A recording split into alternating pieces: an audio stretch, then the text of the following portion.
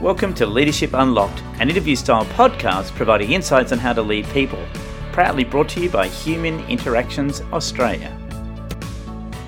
Welcome to our next episode of Leadership Unlocked. Very, very privileged today to have Dr. David Keane, all the way from New Zealand, so thank you, Zoom, as our next guest. So, David, welcome. Great to have you. Thank you very much, Craig. It's a pleasure to be with you, and thank you for the invitation to be on your podcast.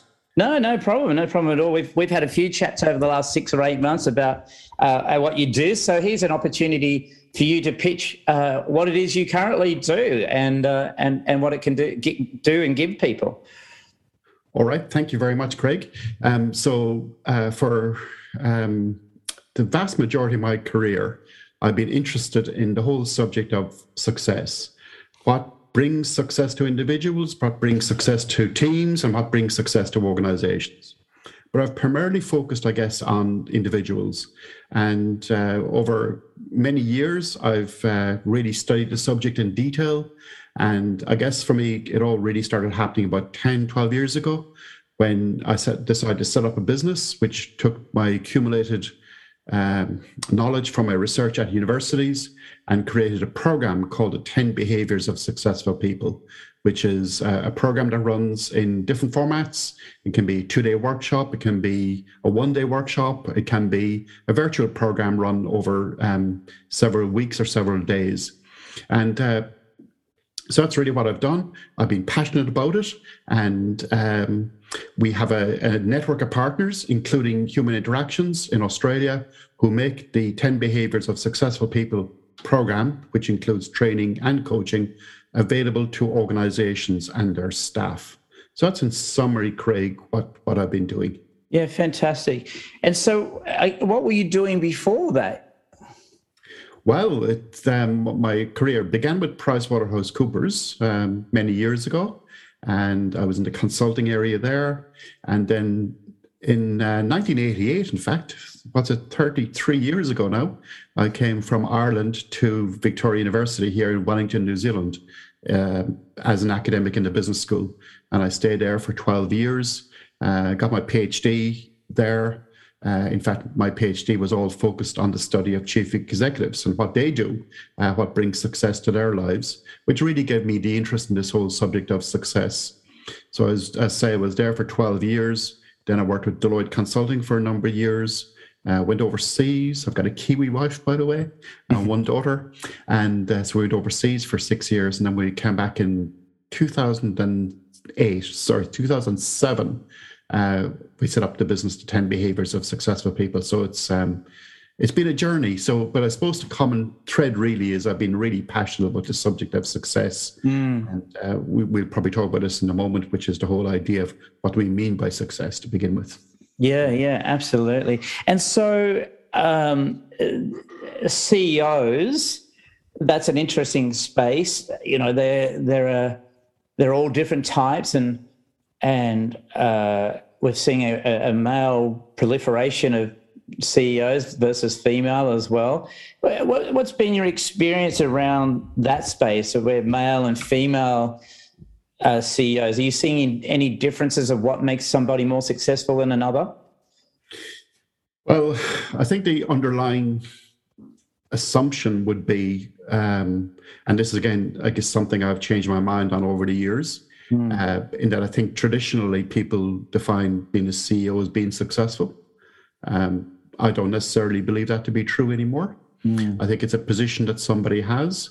Now, for somebody in that position, they can have different behaviors that lead them to different success as a CEO. But I don't think the position necessarily is equated to being successful as such. But I think one of the things which I've seen about really good CEOs, whether they're female or male, is this idea of continuous curiosity. They're just really good at continuous learning, and they're open to the idea. And this is a phrase I'm sure you've come across, is the idea that what got you here won't get you there. Yeah. And they're really open to the idea that, especially in the current environment, where the tactics we've used to get to where we are not necessarily good tactics for the future. So this idea of being continuously curious and willing to change beliefs, really, I think is a fundamental cornerstone of being a good executive, and in fact, being a good person in totality, I would say as well. It suggests to me that, yes, I can do the job, but I'm also willing to add to my skills, add to my ability, that I'm not, as you say, I'm not successful. It's not, what was that old saying? Success is a journey, not a destination. Yeah.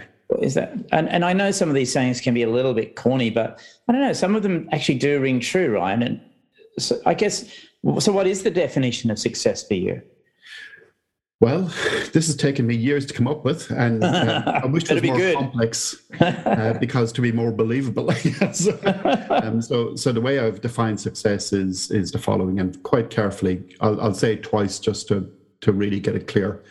Success then is being on the pathway to the achievement of worthwhile dreams, whatever those dreams might be.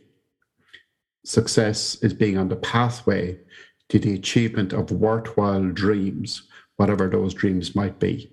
So we could take that sentence and sort of go into it and take each word off and say, well, you know, what's the meaning of that and what's behind it? But I think fundamentally what this is about is, and I think it's really important in the kind of organizational context, is that I'm seeing more and more that success for individuals these days is not just about their job. You know, it's a much richer picture than that. And I think that's a really healthy thing, you know. And so that's in summary, Craig, I guess would be my definition of it. But once we move away from this traditional notion of success being around the typical things like money, power, fame, position, or even more recently, notoriety has become a factor for success, and how famous somebody is, or whether they're an influencer or whatever. Once we lay all those things to the side and we say, well, actually, people have a much bigger palette to be working with than simply those traditional ideas. I think it's really exciting that somebody can actually create their unique definition of success for themselves that's independent of other people's definition of success. It just releases the possibility of people being successful in different ways, in different terms, inside and outside of work. So I've heard in the past from a mate of mine who's a psychologist that often he's seeing leaders come into his practice, and the common language they're using is, I feel stuck. How does this concept of being on a journey to achieve these dreams, whatever those dreams are, correlate with a position that they're already in or not? And is it that black and white, and can you adapt and refine it to correlate better? I think it's a really interesting notion you have there of that sense of feeling stuck. Like, I'm curious, you know, you've coached a lot in your many years. What's your experience of that idea of working with people who feel stuck? What's behind it, do you think, from your point of view?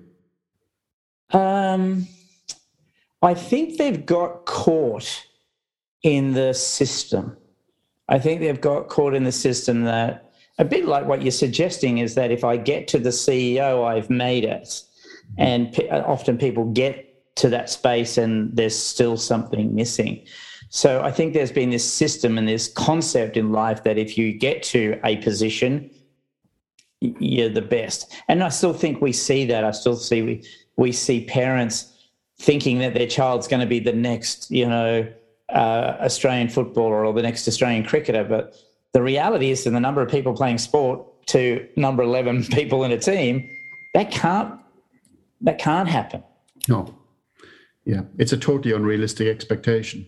Yes. And in some ways it's setting people up for failure, isn't it? Oh, I think it is. I definitely think. I don't think it's very realistic. Yeah.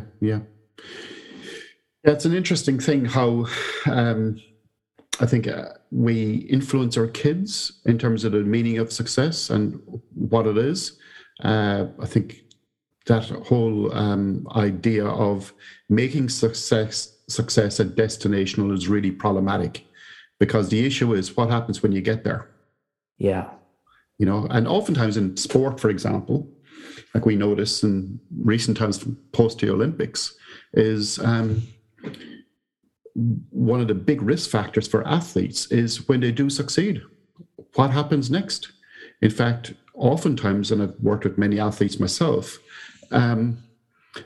like they're all goal-oriented to a goal, but their definition of success is so narrow that what happens when they achieve it? Oftentimes, they're no longer in the spotlight. Their meaning of their lives needs to be re-looked at. Well, their identity is taken away from them almost. Is it? Well, let's face it. In New Zealand, you only have rugby union players. There's no other athletes in New Zealand. That's right. Very good athletes, but yeah, the ones we have are very, very good. Nobody else, Exactly. But, so, what are your thoughts though? How do you blend this concept of, or how do you refine people's thinking in leadership roles? What success really is for that person? Yeah, well, I'm a real believer in this idea of modeling behavior, and you can talk about things until the cows come home. Yeah. But what people really believe is what you do as a leader. Yeah. So to answer your question there, I think for a leader to ask the question, well, who am I being? Am I modeling the behavior that I want to see in my team or in the wider organization if you're the CEO? So, for example, being able to articulate what success is to you as a leader. And it could well be that a leader would be totally vulnerable and say, look, I'm having challenges in these areas. I'm just being honest about that.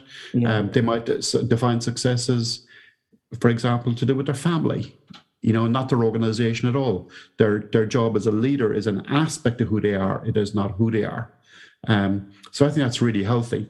It's interesting. I've just made some notes here in terms of our conversation today, Craig, about recent things I've been reading and about the subject of success. Yeah.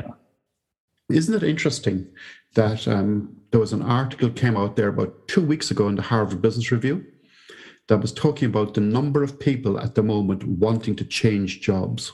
Yeah. Yeah. It is just a huge phenomena in the world. Yeah, I find that intriguing given the financial insecurity of it all. Yeah, you think you're almost the opposite. You almost think that, kind of that ability for stability would be a predominant driver, but no. It's fascinating. There was something I was reading, like I said, something like 50% of people are actively thinking about what they're going to do next. And I think part of it has been brought along because of the past, 18 months. We've had this unique opportunity, in simple terms, to think about ourselves because we've all done this global pause. But that we've had the spaciousness to think about what's really my life about, what's really important to me now. And of course, coming out of that, we're seeing this idea that perhaps the job I'm in is not really in alignment with what I truly believe to be important or what I value. And in some ways, we've been given permission to ask these questions now because so many people are doing that, So I think it's a really interesting thing, what's happening right now. And I think there's a unique obligation almost on leaders to help their staff answer and ask and answer these questions for their staff. I think, that was going to be my next question. It sounds to me like there's a responsibility on leadership teams to be more proactive around having conversations with their team around, I guess, a gamut of things, really. It could be just their own mental health. It could be, how you're feeling about where you are in this role. Are you swimming? Are you sinking? Is it really what you want? Is it really what you want in life? We seem to be very task and business focused, but. Yeah. And I think that's the thing with a lot of the training we've done on, say, productivity and so on. It's all about technique. Yeah. And it's getting more efficient. Yes. But now the game has changed in that employees are asking these profound questions, not necessarily within the organization, but within their own head. Yeah. And that's even more dangerous because, this whole idea of getting alignment with what the organization is trying to achieve is very important now. And I think, just in terms with the numbers of 50% of people looking for new jobs, there's a double-edged sword there. If that's the case, there's also people out there, talent that you could potentially recruit as well. Yeah. So therefore, the conversation around what an organization values and how they want to help their people to become successful in the broadest sense is a really good conversation to promote. And I think a lot of people would get attracted to a conversation like that. So in my years gone by, having, coaching was a real key aspect of any organization. And we found that management didn't really find the time for it, probably because they didn't see it as a priority, and maybe they didn't see the value of what dropped out of coaching. Mm-hmm. But gosh, it seems like that's even more important now, that there has to be a person that's sitting in an organization on a regular basis that can have these conversations. And maybe even more so, it has to be somebody that's not part of the organization, but they are an external person. Yeah, I think so. Even just the availability of somebody like that, whether it's used or not, somewhat secondary. But to know that if you're in an organization, that there's a safe place for you to go to, and I like the idea of probably an externally sourced person being available. And I don't know about you, but I've noticed in my coaching over many years now that people tell you things in the coaching room that they would never tell anybody else, including their life partner. Yeah. And being able to have a conversation like that with somebody in a safe way, I think would be a real value added for leaders that make that available. I'm watching a wonderful series at the moment on Apple TV called Ted Lasso. It's a tremendous series, and there's an American coach coaching a English football team. He knows nothing about football. He knows nothing about England. Yeah. So there's that kind of really simple layer, but there's so much depth to it. And they have a psychologist in now in the second series I think they're there all the day. And you can come and see them or not, but that's available. That person's available. And he's been a bit kind of, I don't know whether this should be here or not. That's my role. But this last episode I've just watched, he's on her couch, coiled up in a ball, and says, I need to make an appointment. Oh. It's beautiful. And it's just the concept that she's there and available, I think is really important. And that's kind of something we're doing as well. We're becoming accredited as mental health first aiders to be able to do this. I think it's going to be really important for leaders to be able to call people from external organisations to do this. Yeah, it is. And part of that journey then is to be able to provide people, when appropriate, with the right tools to help them. Yes. And I'm sure you've seen this as well, Craig, but in our traditional education, we give people really good technical tools, become a better accountant or tax specialist or engineer or whatever it is. But with this area of self-management, it's very hit and miss. So oftentimes the kind of toolkit that people have available to them is very sporadic, or, they don't know how to use the tools. They don't even know what the tools are that are available to them. So in a context of a kind of wellness conversation that you're talking about, I think the coach there can really add value by, first of all, listening to the unique case the person is presenting in front of them, and then gently offering them, say, well, actually, here are some tools that you might be able to use, and, experiment with them over the next couple of weeks, say. We'll meet in a couple of weeks again and see how you get on, and we'll continue the conversation. And I don't think that's just placing the tools. And I know for you've got DISC in there, you've got a whole range of things that you guys offer. Yes. And I think tools like that at the right time can really help somebody. I think I think too that it's not a slight on the leader. I think it's a good leader who actually brings this in, who is humble enough and clever enough to go, no, this is important for my team. And if my team are in good space, then the chances of them being more productive and more helpful and more committed is a lot higher. And as we've just been talking about, the chances of them staying. Yeah, because we know the cost of rehiring people, right? It is huge. And, especially with these days where organizational knowledge will go. Yeah. It's interesting reading the research on the shift to people working remotely. One of the things that we now know from that is that it's much more difficult to transfer soft organizational knowledge, where people are on Zoom calls and so on, but it's kind of task focused. It's not culturally focused or helping people with value. So I think one of the key things is actually to keep good people is a real challenge, especially when we know that 50% of them got their CVs polished up.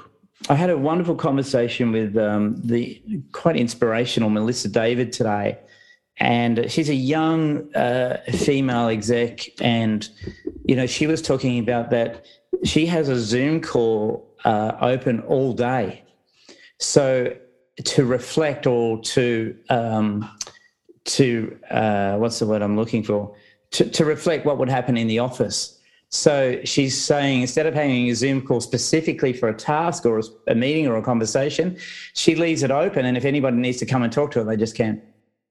And has it been used? She's using it, yeah. And are people coming to talk? Yeah, her EA who's in Malaysia is talking, and she's finding that she's literally just replicating. That's the word I was looking for. Replicating what would happen in the office, but just leave a Zoom call on all day. And I thought, wow, that's a really interesting space. But this is the thought patterns of a 31-year-old leader, right? They're embracing this technology like never before.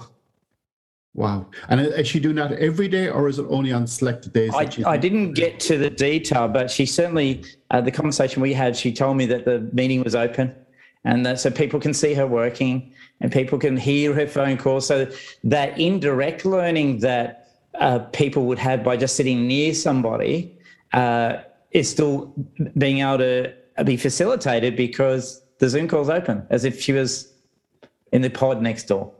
What a clever idea. Yeah, I know. Don't you hate these 30-year-olds? Yeah. It's like the opposite of what we had around like email-free Fridays. Yes. It's like turning it on its head, really. Yeah, well, she was saying too that 4-day-a-week working environments is kind of where to move to, that people will work 2 days a week at home and 3 days in the office. But when they come into the office, it has to be purposeful. It just isn't coming in just to be there kind of thing. There'll be more purpose behind it. There's a Harvard Business Review article on that as well. So it's an intriguing time for leaders. I think leaders have to lead completely different. Your thoughts? Oh, I do. And so I started off saying there, first of all, being a model yourself. So you're thinking very much about yourself, and you're thinking, what signals am I giving off as a leader just by the way I'm behaving? Yeah. Right? To begin with, it starts at home.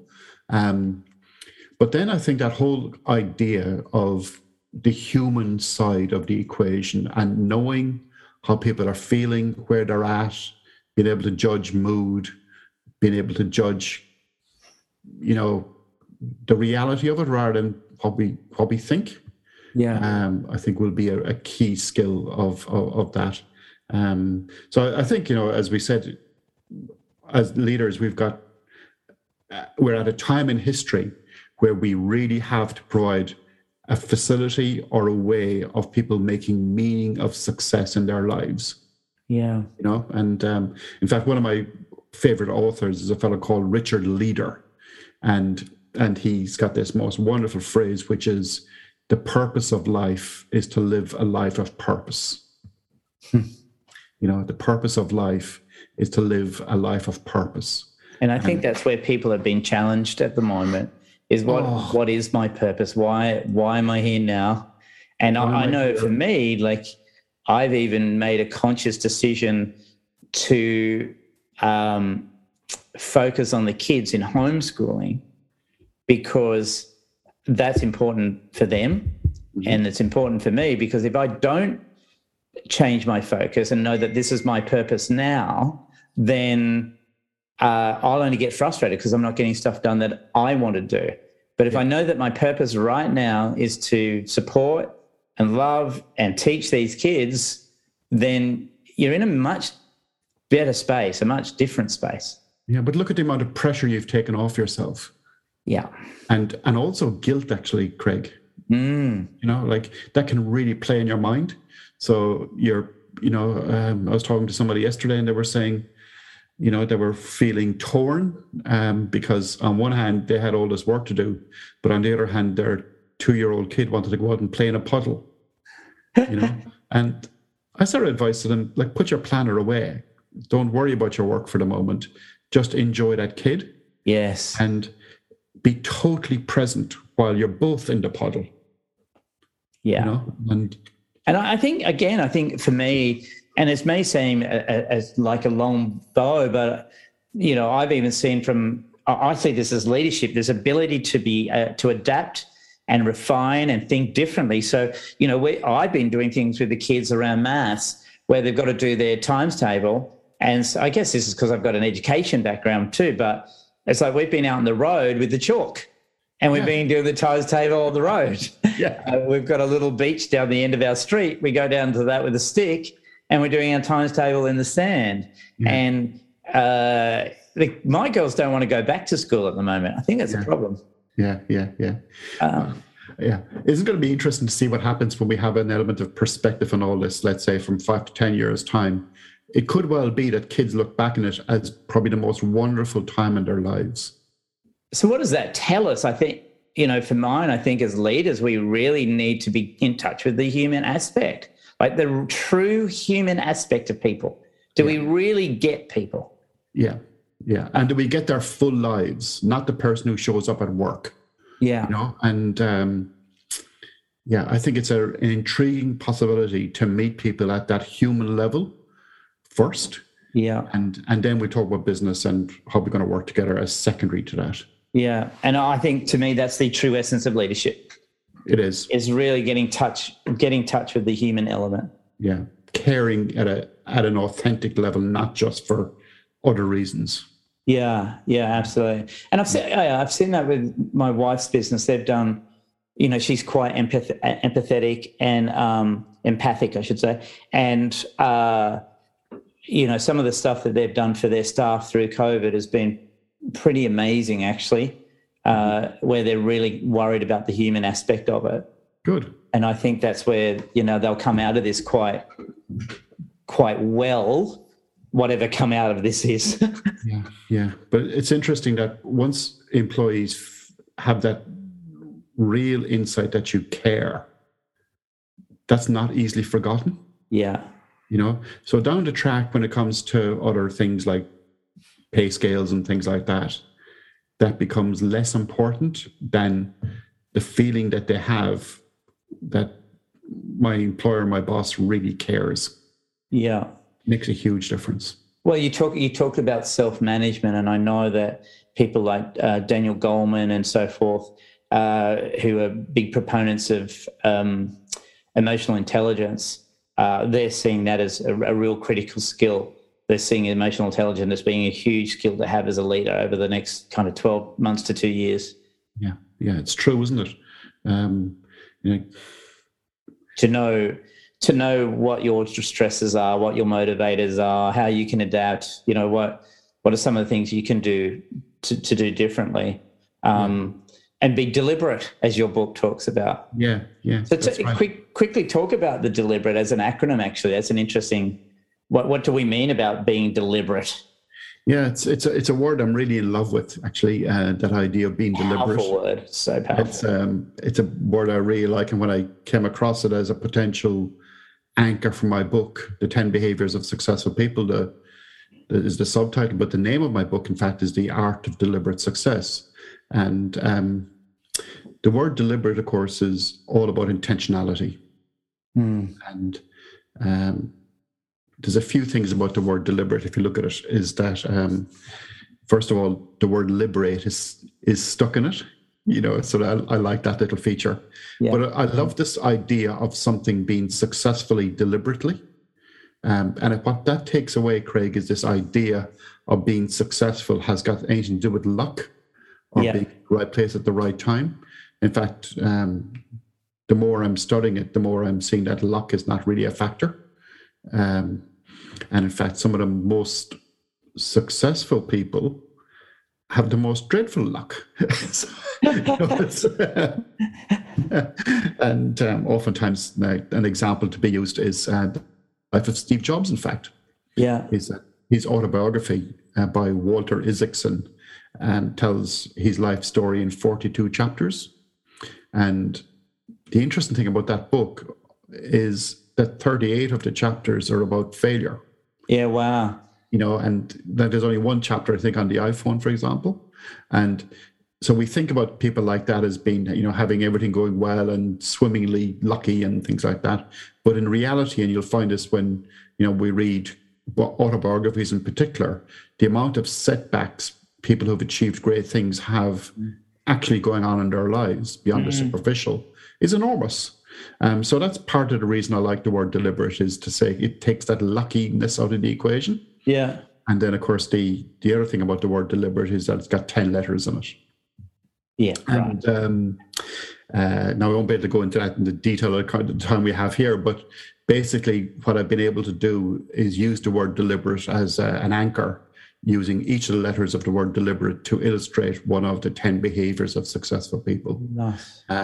So what this allows us to do, in fact, is by creating a framework or an infrastructure for thinking about success, because it's a very complex subject. It covers the range from psychology to philosophy to, self-improvement, productivity, all sorts of different, I suppose, bases of knowledge. So what I've tried to do in the book has been to create a framework so people can think about their success in their own lives, as I've defined it, as being on the pathway to the achievement of worthwhile dreams, wherever they might be, using this 10 ideas in the framework to check out how successful you truly are. And of course, part of that then is I've developed something called a quiz, a DQ quiz, a deliberateness quiz, which actually allows one to measure where somebody is tracking on the 10 behaviors. So what we try and do then is to say, well, let's see where you're really good. So what are the 2 behaviors you're really good at? Yeah. There's probably going to be 6 of the behaviors that you're okay at. And then there's 2 of the behaviors, which are the ones that need improvement. You need improvement or opportunities. For learning. And these are the ones then to focus on. So it's one of those subjects that if we're not careful, somebody could be totally overawed by 10. It's just too much taken to your head. Yeah. But if we can help somebody isolate out the 2 of the 10 behaviors that really matter most, it means they can put attention on those. So oftentimes, for example, the 10 behaviors is used in conjunction with DISC and also with Patrick Lencioni's the 5 behaviors. Dysfunctions, yeah. Of 5 behaviors of a dysfunctional team or something. Yes. Yeah. So oftentimes then it's possible, and that goes really well as a set. So you can think about the 5 behaviors of a dysfunctional team. Then we've got DISC and the 10 behaviors. So it just works really well as part of a bigger solution. Yeah, we're big. We love DISC, and especially what DISC is doing now. There's so much reliable and solid data that comes out of DISC. It's a very, very helpful tool.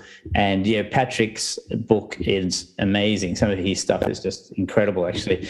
I've read a book of his lately called The Team Player as well. Team Player, I think. It's really good. It's actually written after 5 dysfunctions, but it's really set before it.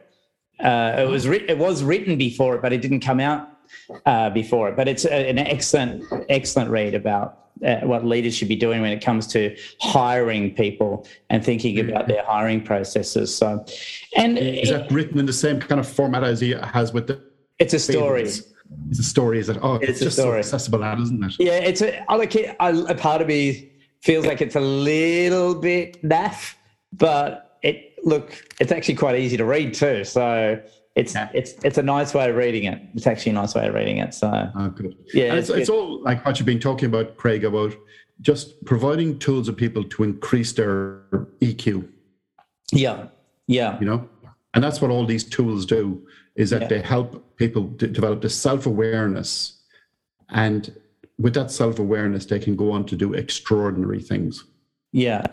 And I guess the question from a leader's perspective is, but what if they find out they should be doing something completely outside of my business? I've done all this stuff for them, and I know that, I've heard leaders say this before, I've trained them up for 3 years and now they're bloody leaving on me. Mm-hmm. But what's your take on that, from a leadership perspective? Yeah, what a great question. And that often comes up, in the conversation with leaders, is what happens. And so I've got a couple of answers on that. The first is a variation on your quotation there. What happens if I train them up and they leave? And it's the variation on that is, what happens if you don't train them up and they stay? Yeah. So Branson loves that one. Branson uses that a lot, actually. Yeah, and it's just such a lovely way of thinking about it. But I think the other thing around that, this raises another fascinating question that we could have a whole discussion on, and that is it necessary? And this is a real good question for leaders. Is it necessary for an employee to be passionate about their job? And it's one of those questions that I've actually changed my mind on. Where do you sit now? I think the answer is no. Yeah. And here's the logic on it. I do believe people need to be passionate about something. Yes. But it may be outside their work. Yeah. And if that's the case, it's possible, isn't it, to see that, let's say, for argument purposes, somebody is a very passionate musician. Now, they can't make a living as a musician. They need a job, a funding mechanism. Yeah. But if they're really clear when they walk in that door or they turn on their computer at home to work, the reason they're working is because I really want to buy a new violin. They, in fact, have a high level of engagement with their job. Yes. Because they know the underlying why. It's like Simon Sinek, that great TED talk, but start with why. And so I think that's a really interesting idea, is to be able to design an organization and lead an organization, indeed, that you've got people on the team who are not necessarily passionate about the organization, but they're seeing their job as a funding mechanism. And I think, in fact, that's such a great conversation to have with somebody, and an honest conversation to have. So that's, I think, part of the answer to it. And then the ultimate, I suppose, point that you're coming at there, Craig, is that, you can do all this conversation with people and you just discover that the person is not a good fit. Do you know what? The right thing for them to do is actually go. Yeah, I agree with that. A role that they can actually map onto in a meaningful way. It's better for them, it's better for your organization, and it's better for the organization that they're going to. Yes. Yeah, that's right, because that's a gain in their organization. I agree with that. I think I've often heard, again, in these kind of roundtable mastermind meetings that I run, I've got so-and-so and they're just not putting in that, they start at 9 and they leave at 5. And I'm going, yeah. So if it's, as you call it, a funding mechanism, you just don't know it's a funding mechanism. You need to understand these people more. Yeah. And if you understand them and that's what they're there for, don't expect them to be in there at 8:30 and go at 6 o'clock, because they're just there from 9 to 5 to do what they want to do, and they'll do a good job of it and they'll do it really well. And you have no reason to question them. But understand their why, as you say, the Simon Sinek why is critical. It's critical. And you might discover after a conversation like that, maybe that the person could go at 3 o'clock Yes. because that's when their orchestra practice is on. Imagine that as you're raising money for a new violin orchestra practice at 3:30, but I can't get there twice a week because of work. I now start to hate work. Yeah. Rather than love work, because the work is not becoming a mechanism for me to do what I'm passionate about, right? Yeah. So they're one of the 50% of people who are leaving looking for new jobs. And it's quite unnecessary, you know? Yeah. It's, wow. That's intriguing, isn't it? I think but this is a carryover of, hundreds of years of how we've run businesses as leaders, isn't it? It is. And it's based on false beliefs. Yeah. And you know this, Craig, but beliefs is actually one of the 10 behaviors. Yep. I think it's the B in deliberate. It is. In fact, it's the belief. 1, 2, 3, 4. It's the fifth one in. There we go. And, I'm good. So that's a bit of a giveaway in terms of what they are. But it's a fascinating thing that when leaders look at the beliefs that they have around a range of frontiers, they will discover that many of their beliefs, in fact, have evolved over the years. And there's no rhyme or reason necessarily for having certain beliefs. They just have went on unchecked, if you like. Yeah. And that's where deliberateness comes in, is that when you're deliberate about your beliefs, in fact, what you're doing is you're pressing pause, phrase, that I've used a couple of times there. You're pressing pause and you're thinking, well, what do I actually believe about certain things? And maybe I reset, in a deliberate way. I think, and as you say, we've been forced to do that more because of what's happening, and we've just got caught in doing what we've always done. Yeah, and that's a scary thing. So if you were mentoring I know you're a young man, and you've probably got mentors yourself, but if you were mentoring somebody, what would be 2 or 3 things that you would tell a new leader to think about and to contemplate as a leader, and to be like head on that journey of being a great leader? Mm-hmm. Well, first of all, as we talked about earlier, Craig, is become really a student of yourself. Yeah. That's the first thing. Yeah. Second thing would be, I think it's a really good goal to have of, say, reading a book or even listening to a book, not necessarily reading it, the physical book. Yeah. A book a week. Yeah. Not that hard to do, actually, when you come down to it. Yeah. Especially with the audiobooks available now, is that it's just, you can feed your brain so easily these days. Yeah. So I think there's that. And I think the other thing, so that number 1 is become a student of yourself. Number 2 is the reading a book. And I think number 3 would be to get a coach of some kind. And it's like what you were saying earlier about that, the person being available within the organization, just like as a kind of a health check. Yeah. But there's nothing like having a coach available to you. And I think what's going to happen is that when you think about it, right? Anybody who's really good at something, they all have coaches. Yeah. Do you know? Yeah. We joked about the sport, but we just come out of the Olympics. They've all got coaches. They're rugby, as good as New Zealand are at rugby, and I hate to say that, but as good as they are, they've had great managers over the years / coaches, for years. Yeah. It's and that's the thing. It's like I think it'll become fashionable almost to have a coach. Yeah. And I think there's a kind of a reason for that. And one of the things I discovered in my own research many years ago when I looked at CEOs is that oftentimes when you become really senior, people just agree with you. Because it's not about you, it's about the position that you occupy. Yeah. And so what a coach does then, and this is a phrase that might be worthwhile considering, is having an unreasonable friend. You know, that person who's going to call you out and say, no, Craig, that's no. You know, is that kind of or yes to something that you might be, you know, fearful of. But it's having that kind of a trusting relationship with somebody that knows who you are, what's important to you, and has been able to offer perspective that is impossible within your own head. So there's a level of vulnerability, isn't there, as a leader then? Yes.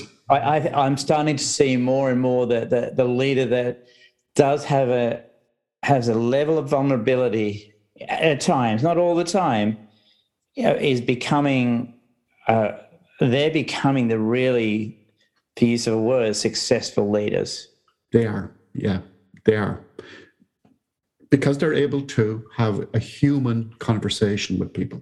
You know, so somebody interacting with them, they're doing so at a human level more so than a boss subordinate kind of level.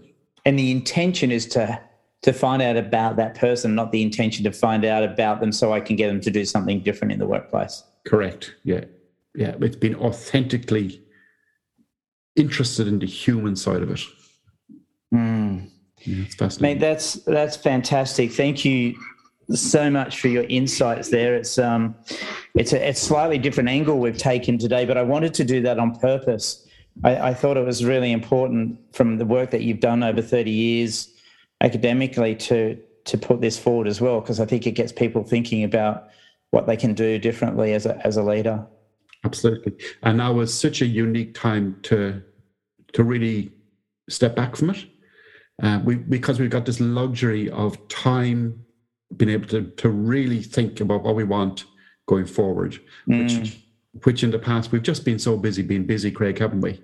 We hadn't that opportunity to really think about these matters in any level of depth. Yeah, it's a statement I've used a lot. I say that often. I think there's people being busy, and they're not really stopping and thinking. So I've got one last question for you. Sure. The All Blacks are on the field and they're playing the Irish.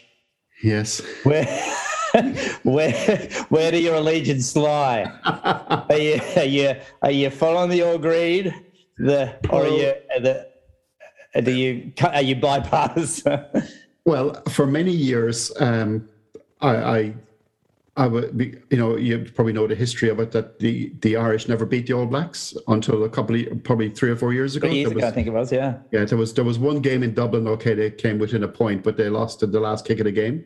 But they beat the Irish beat the All Blacks, and I was so happy that, you know, that day occurred. So now I'm not sure actually. I think it depends on where they're playing almost. Right. I mean, I'd love to see the Irish beat the All Blacks in New Zealand. You know, yes, that would be a wonderful thing.